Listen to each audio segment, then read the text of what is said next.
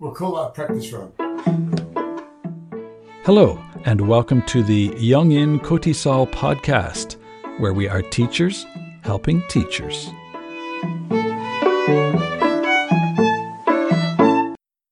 My guest today is David Barker.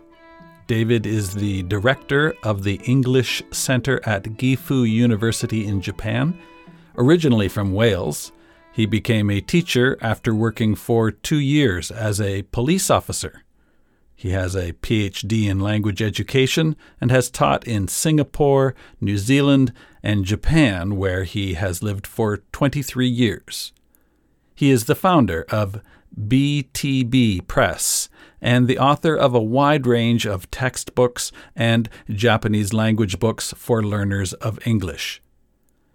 David is one of the speakers you will have the opportunity to see and hear at the Cotisol International Conference being held online this year, February 19th to 28th. Welcome, David, to the Young In Cotisol podcast. Hi, Greg. Thanks for having me. It's great to be here. Thank you very much for sharing your time. And I understand that you've just put your children to bed. You have 2 small children, is that right? Not to bed, just taking them to nursery. To nursery school. Yeah. How old would they be? They are, I was a very late starter. I didn't have the first one until I was 50. So the first one is 3 and the younger one is 1. And so how are you enjoying parenting? It's tough. It has its moments, I guess. I think it's funny because, everybody, a lot of people say it's the most wonderful thing you've ever done. And I remember when my brother had young children, he was, this is life-changing. It's an incredible thing. I didn't find it like that at all. No, Not yet. Not yet. People promise me that will come. So my son's old enough. I love motorcycles, and my son's old enough to ride a motorcycle now. So he's just not old enough to listen when I tell him to stop or to understand me when I say follow me. So I end up chasing him around all over the place. But once he can do that, then it'll be a little bit more fun, I think. Sure. So do you still have your motorcycle? I have 3, I think. Yeah, only 3 now. Well, that's great. When I had kids long ago, I started having kids when I was quite young, and one of the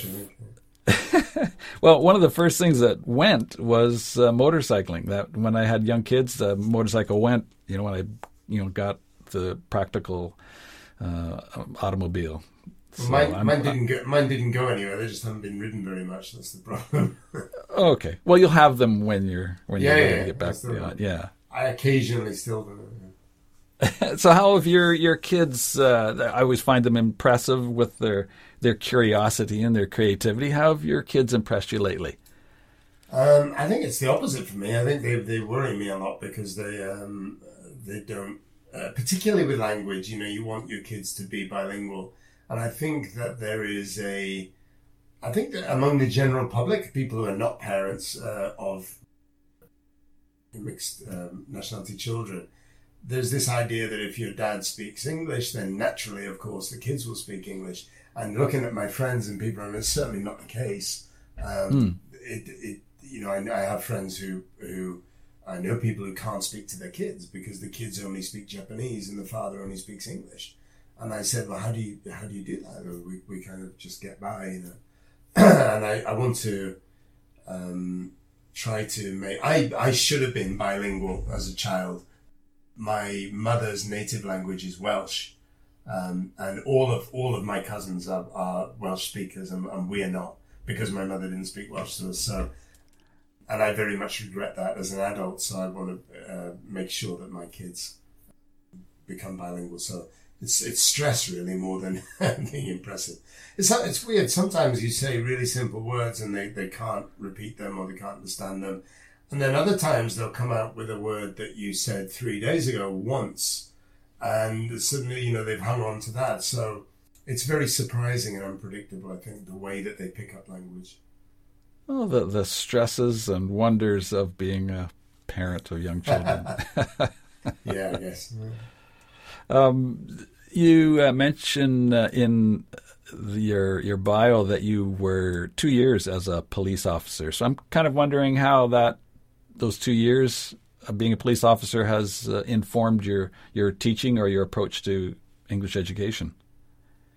I don't think it directly influenced my teaching. I think it influenced me in terms of who I am, and then that in turn influenced my teaching.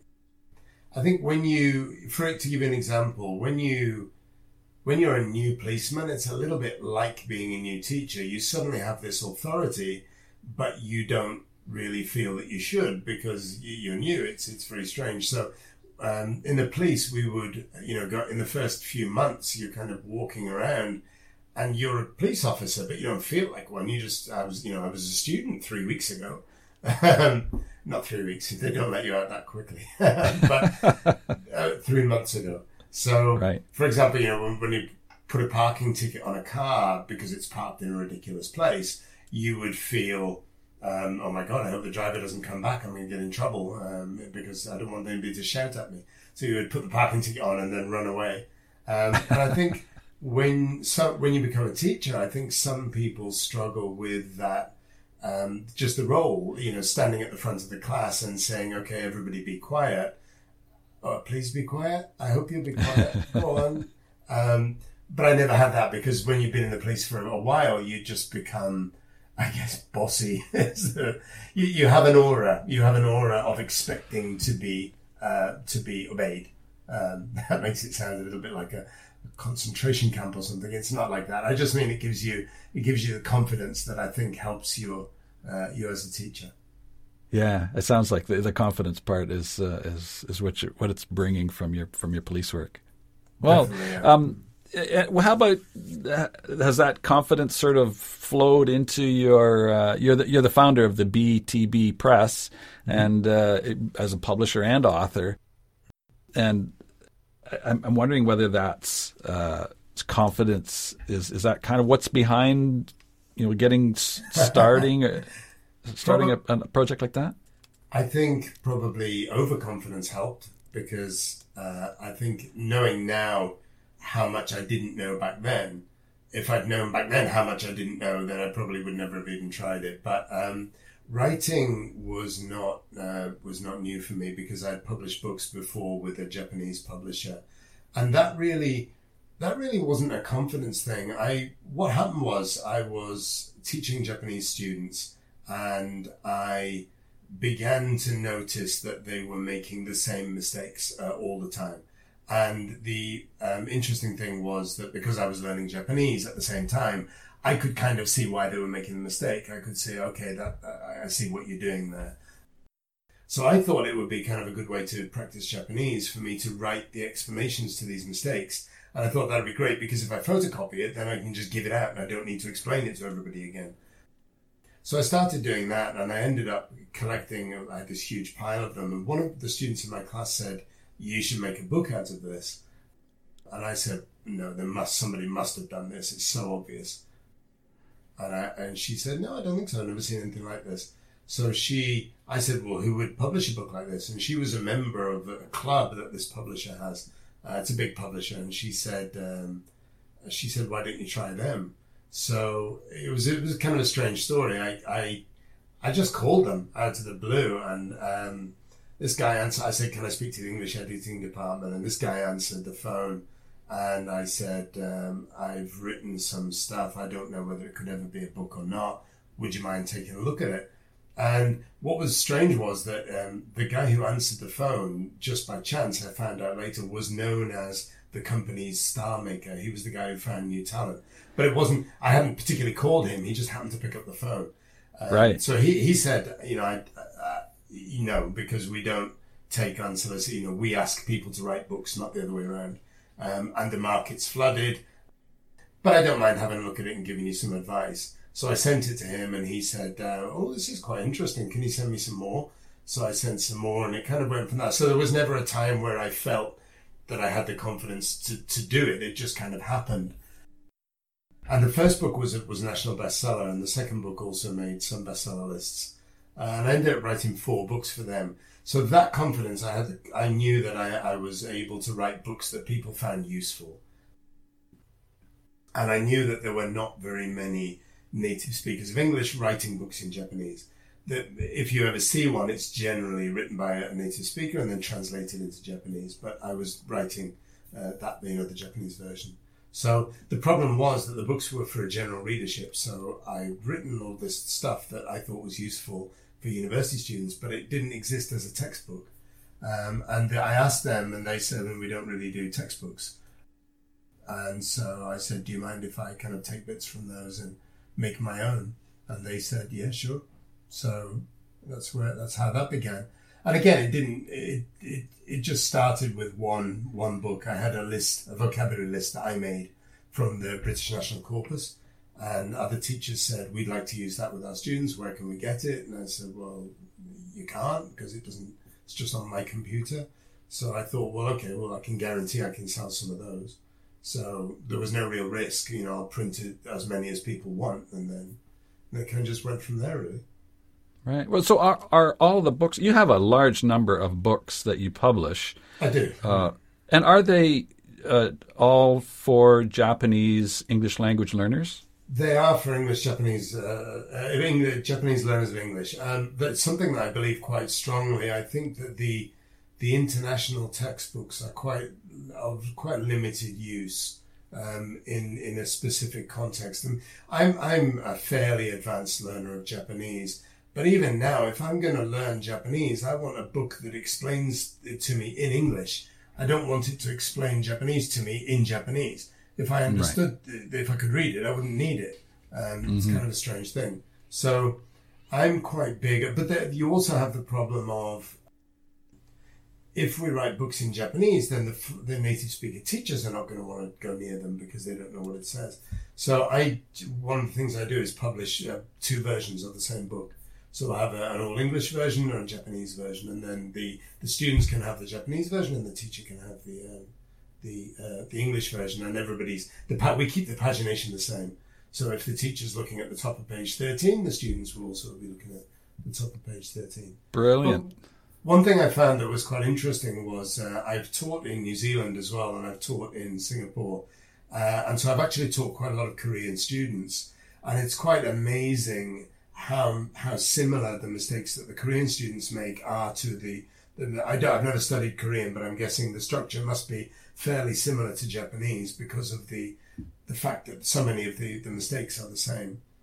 Yeah. So I actually had a Korean student who could read Japanese, and she read my book and she said, I make all these mistakes too. So maybe one day I should learn Korean and write it in Korean too. Or somebody should, yeah. So people that are interested in your publications, they can go to BTB Press Publications. BTBpress.com, yeah. .com? Okay, yeah. All right. I'll put a link with the podcast so people can have a look. Yeah. About the COTISOL conference, can you share a little bit? Just sort of give us a hint of what you will be talking about at this year's COTISOL International Conference. Yeah, it's I've recently I guess I was a keynote speaker, a plenary speaker at JALT in 2019, I think, and that was almost kind of the first time in my life where I've actually seriously, just between us, it's the only time I've ever actually looked at the conference theme and thought, right, I actually need to speak about this. In years gone past, I was kind of just talking about whatever I wanted to. So it's been really interesting, the whole process of COTISOL, because Michael, who was in charge, sent me, this is the idea, this is the theme of the conference. How can you fit in with this? And it's really interesting when you actually do that. So I recommend it. The theme was about the future and how things are going to change. Right. And I thought about it for a few days, and I thought it would be kind of interesting to look at it from the opposite perspective of what's not going to change, because we don't know. There's a lot of things we don't know about the future. We can make guesses. In fact, anything we say about the future is going to be a guess. There are things that we know are going to happen, but we don't know when they'll happen. But there are some things we don't know whether they'll happen. There's also things that happen where they don't have the effect that you thought they would. So I think about 2 or 3 years ago, a lot of people in the publishing industry thought that paper textbooks were dead. Everybody's going to have an iPad, the students, and why not? It makes a lot more sense. You can have one iPad or tablet and you can carry all of your books on that. But it somehow hasn't worked like that. People seem to like paper and they like the tactile thing. So that kind of thing, I'm going to look in my talk at what we know is not going to change. And we know it's not going to change because it's fundamental to who we are, and fundamental to the nature of language learning, and also fundamental to the nature of institutional teaching. Because there are, teaching is done in a classroom with a teacher, with students. And as long as that doesn't change, if that dynamic is not changing, then there are other things that we can say, well, these things are not going to change either. So I'm going to have a look at not what will be different in 10 years, but what will be the same in 10 years and 50 years. We've just come through a time of change in the last year with the coronavirus pandemic. How much of that, the changes that we've kind of forced on us, how much has that sort of changed your perspective on technology and language teaching? That's a really interesting question. I think it's almost proved my point, the point that I made before, because what we're trying to do is do the same things that we were doing before, but through technology. So it's not like we've said, let's just stop doing all those things we were doing before. Let's stop pair practice. Let's stop group work. Let's stop. We're doing like, how can we do this using technology? And so that actually, I think the way that we're using the technology highlights the fundamentals. It says, what are the things that no matter how the technology changes, we're still going to want to do this? For example, in a language class, there has to be interaction. There's got to be interaction in some way. And whether you're facilitating that through technology or whether you're doing it face to face, it's still interaction. And there are still, basic points that won't change. I think for my university, we have, in the first semester, we were completely online. So there was a huge, I think like most people around the world, there was this huge learning curve, this very steep learning curve. Indeed. Where we had to experiment with different things and find out what worked and what didn't work. But again, to come back to my point, where we've ended up is, I'm the director of the Language Centre in GIF University, so I'm kind of responsible for I think it'll be about 2,000 students at a time, because everybody in the university has to take our classes.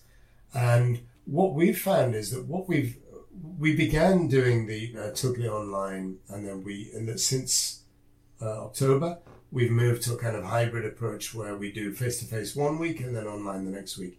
And the reason for doing that was just to reduce the number of students on campus at one time. But what we've found is that the way we do the lessons has come more and more back to the way we used to do them before. So, but it's just that we're using Zoom.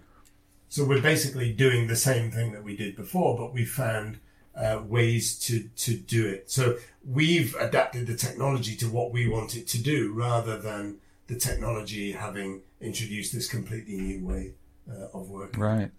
What's sort of technology or apps are you utilizing or have you utilized over the last year with the Zoom portion of your classes? With Zoom, I think the thing that we've used the most, one of the benefits of having this experience has been finding out stuff that we didn't know before. One of these is, for example, we didn't know that all of the students in our university automatically have an Office 365 account. Wow. And why we didn't know, I guess because we never needed to know. It never really occurred to us. I guess the students knew, but we weren't using it, so it didn't really bother us. But now we've found out, for example, OneDrive, all of the students can put stuff on OneDrive. So, for example, in a writing class, that's great because I can create a folder to be checked, and the students upload their stuff and they put it in to be checked, and then I can edit it and I can track changes, in Microsoft Word, and then I can add comments, and then I move it to a folder called checked, so that the students, all they need to do is look in the folders. Is it in the checked folder? If not, I haven't done it yet. Right. And then they can go in there and then they can access it. But rather than doing it by hand, it's much quicker and it's also a better record. And then also 365 Stream, Microsoft Stream, gives us the ability to share videos very easily. Where we could do that on YouTube before, but you're always a little bit worried with YouTube about where the video is going to get to, and the school's very. So with the stream, it stays within the because schools. It's an organizational contract, so the school's happy for us to use it, and even if anything did happen, we wouldn't be blamed for it because we're working within the school system. So. Right. Well, that's something I wouldn't mind having at my school. It's wonderful. It's one of the things with all the technology that's out there. It's hard not to be fragmented in your approach. Trying to find what works best, and you kind of get into a quagmire of applications. That's definitely true. And what the students don't want is every teacher using a different one. So Exactly. You go, okay, in this class I have to use this, in that class I have to use that, and we've been very, very careful about that. We coordinate. Now, every teacher's doing this in the same way, so it doesn't. If you're in English 1 or English 2 or English 3 or English 4, it's going to be run in the same way. Right. So that's well, that big thing for us. I like the organization. So about you, we're talking about the classroom and the teaching and Cotisol, but I'm kind of curious about what makes David Barker tick. So what kind of projects do you have in mind? Any kind of personal projects for 2021? I'm very much into fitness. I like cycling. I like running. I kind of have this dream of running a 5K in under. Well, actually, I want to run a 10K in under 40 minutes. That's my goal. But to do that, I have to do a 5K in under 20 minutes, which I still can't do. So I have that goal. Although all the races are cancelled, I was entered into a cyclocross race last weekend. I was very excited about that, looking forward to it. And then the 2 days before, it was all cancelled. And the rest of the season's been cancelled. So that's one thing. The other thing, I'm kind of, partly because of this pandemic, I've begun to make videos for students that kind of back up my classes. And because I write books, I have Adobe software, I think it's called Creative Cloud, CC, Adobe CC. And I use InDesign and sometimes Illustrator, but I found there's all kinds of wonderful goodies in that package. And just recently I've started learning Premiere Pro. We live in an incredible time where we have the best teacher in the world, which is YouTube. Almost anything you want to know. I have a friend who knows how to use Premiere Pro, and I asked him, would you be able to answer my questions? And he said, sure. I haven't had any questions because every question I have is a YouTube video explaining how to do it. Sure. So I'm interested in learning that, and I kind of would like to have a YouTube channel. I've done that in the past, but I would like to do it I work in the Faculty of Education, and so we visit schools, and I would like to make videos that kind of support the teachers, where it's a kind of an explanation of the stuff that they're learning in the textbooks, but maybe making it a bit more natural and a little bit more pronunciation work. So I'm kind of interested in doing that. Well, it sounds like you're a busy guy, and you're doing some good work too, I think, in my opinion. I hope to.